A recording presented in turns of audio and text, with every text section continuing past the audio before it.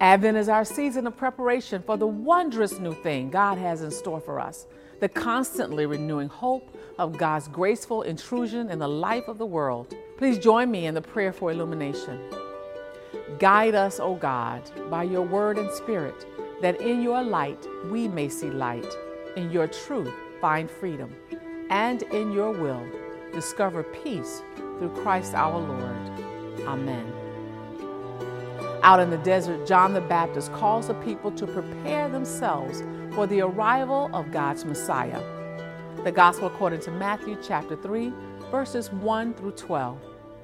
In those days, John the Baptist appeared in the wilderness of Judea, proclaiming, "Repent, for the kingdom of heaven has come near."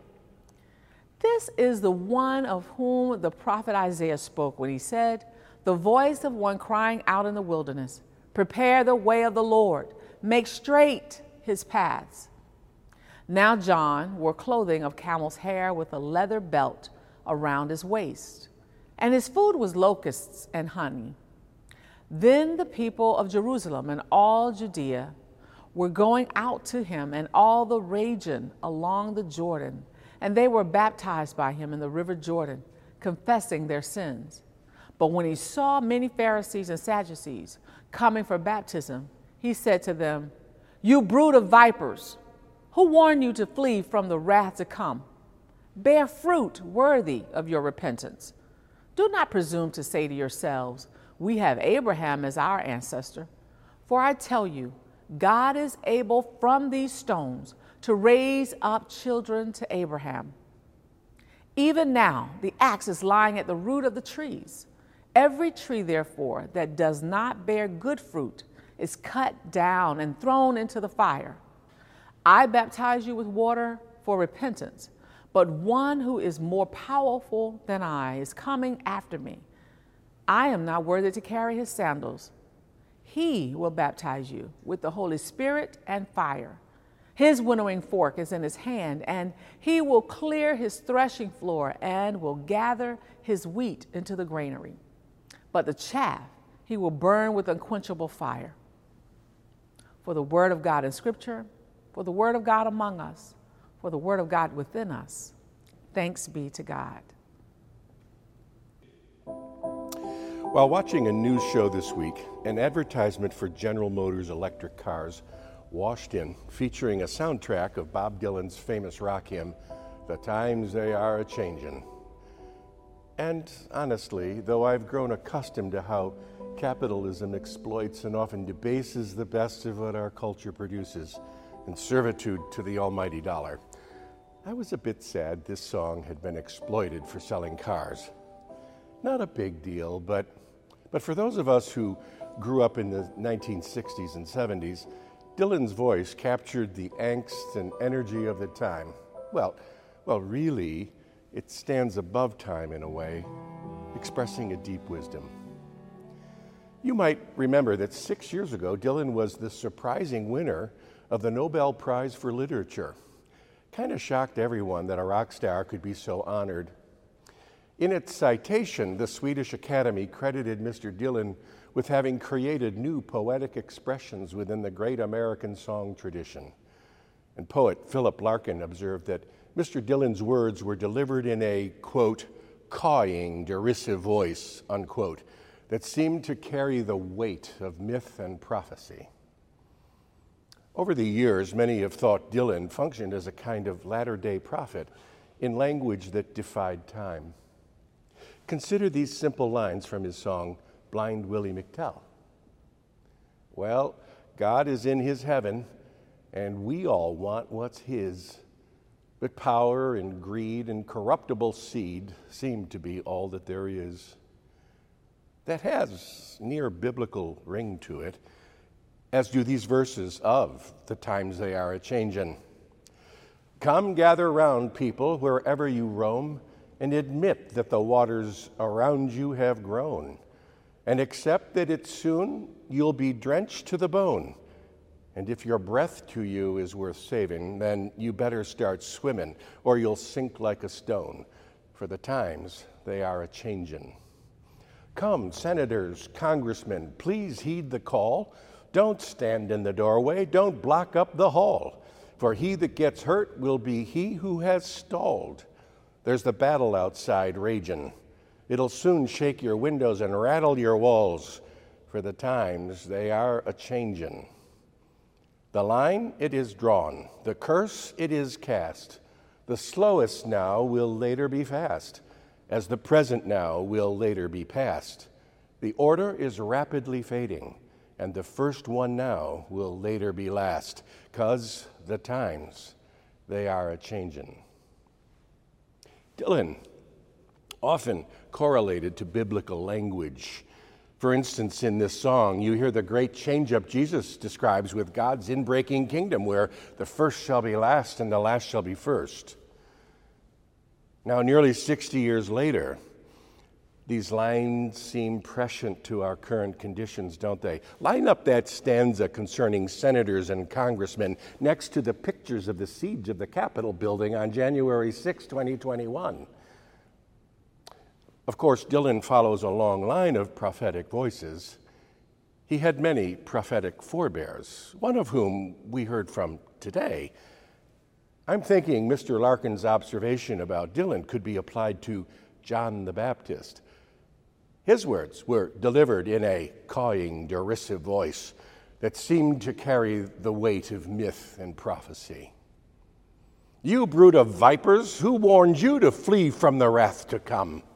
Even now the axe is laid to the root of the trees. Every tree, therefore, that does not bear good fruit is cut down and thrown into the fire.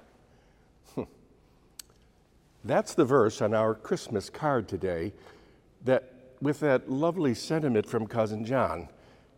It doesn't have the same mellow timbre as the times they are changin', or the sweetness of silent night, holy night, all is calm, all is bright. Even cynics and atheists find it hard to resist the sentimental Christmas story. You know, cooing baby, mother and child, friendly animals, angelic hosts singing Alleluia, warm family time, friends blending their voices in a spontaneous choral moment around a piano inspired by spiked drinks. That's what Christmas and its Advent prelude have come to mean. Well, that and shopping, of course. Over these next weeks, media will be cluttered with analysis of our collective spending patterns, as though that had become the principal message from the baby Jesus. Consume your way into a better tomorrow. And for our pleasure, the story has been sanitized and prettified, made suitable for children of all ages, even us big ones who tend to like our religious traditions, sweet and smooth and easy to swallow like a satisfying rum-laced eggnog sprinkled with nutmeg. The days between Thanksgiving and New Year's have become a feel-good marketing moment of stupendous proportions and a major driver of our economy. We should all give good gifts because that will keep our nation from slipping into recession. No Christmas pageant that I've ever seen begins with a little guy dressed up like the wild desert prophet shouting out to the audience, "You brood of vipers!" That would spoil the moment. So we'll talk about John now at a safe distance from December 24th. And then, if you're brave, you'll remember John's part of the story as a sort of homework assignment when you've returned to your room after overdosing on relatives, friends, booze, and rich food. At last, in your own bed, left to your own agitated thoughts, you'll have a moment to consider just what this season might be for you. After all, besides a headache, credit card payments, and a New Year's resolution to start another unsuccessful diet. Every year, I like to point out on this Sunday that John stands above my head in the pulpit in the mosaics of Christ Church. He's been cleaned up.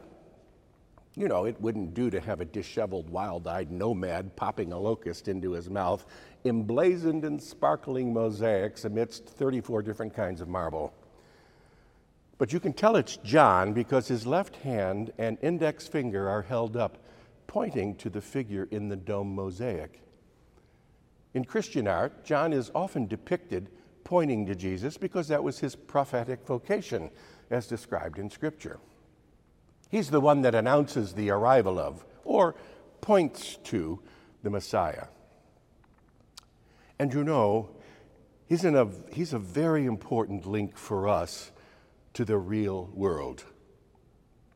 And here's the interesting thing.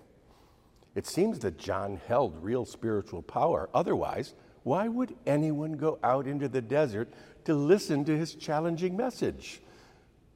Sort of a prophetic rock star, I'm thinking. If he were around today, he could probably make a lot of money, what with his cawing, derisive voice that carried the weight of myth and prophecy, maybe paired ironically to a new electric car called Viper. As it is, it's hard enough for all of us to manage to make our way to a well-appointed, artfully constructed sanctuary in the company of mostly respectable people for about an hour, listening to well-organized, civilized speech and lovely music in the center of a spectacular metropolis. Given Roman oppression, John was likely anticipating that the hoped-for Messiah would have a political agenda. But this was linked with the ethical character of the people. Could they possibly reform in time for the new thing God intended for them? This is what drove John's popularity, this insistence that God had something big in mind, and that meant the lazy status quo was no longer acceptable. His words were harsh, but his message was about hope. The times they are a-changin', he sang 2,000 years before Dylan came along. Something big was afoot. Something seismic, disruptive, as we like to say now. Those who were unprepared would be swept away. That's the message the people came out to the desert to hear. And we're told all sorts of people went out. According to Luke, even corrupt tax collectors went out to listen to John. And after hearing this truth-telling, they asked, "Well, given all of this, what shall we do?"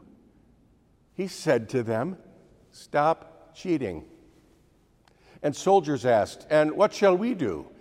And John said, "Don't extort or intimidate." Others asked, "What shall we do, John?" And he said, "If you have 2 coats, give one to someone who has none. And if you have plenty to eat, share." God's big thing had homely ramifications for the people. They were supposed to clean up their act, get their lives in order, stop abusing one another, and put on the heart of compassion. He might have said, "Love God with everything you've got, and love your neighbors as you love yourselves." And he might have added, "God's way in the world is not for the faint-hearted, but it is the way of hope and faith and love. It's a demanding path where the chaff of your life will burn away to reveal the beautiful God nature within." This isn't a sentimental process, and you cannot buy it in the store. It comes by way of intention and decision, work and prayer, patience and the support of sisters and brothers, siblings of every sort, traveling the same path. And most importantly, it comes through God's providential grace that always holds and sustains us no matter what. These changing times require the work of love. So that's our Advent homework assignment. Consider your role, your work, your call. Imagine John confronting your corruptions with a word of transforming grace. I tell you, this is powerful stuff you won't get anywhere else. Bloomingdale's doesn't stock this, and you won't find it in a bottle. And Amazon Prime can't deliver it to your door.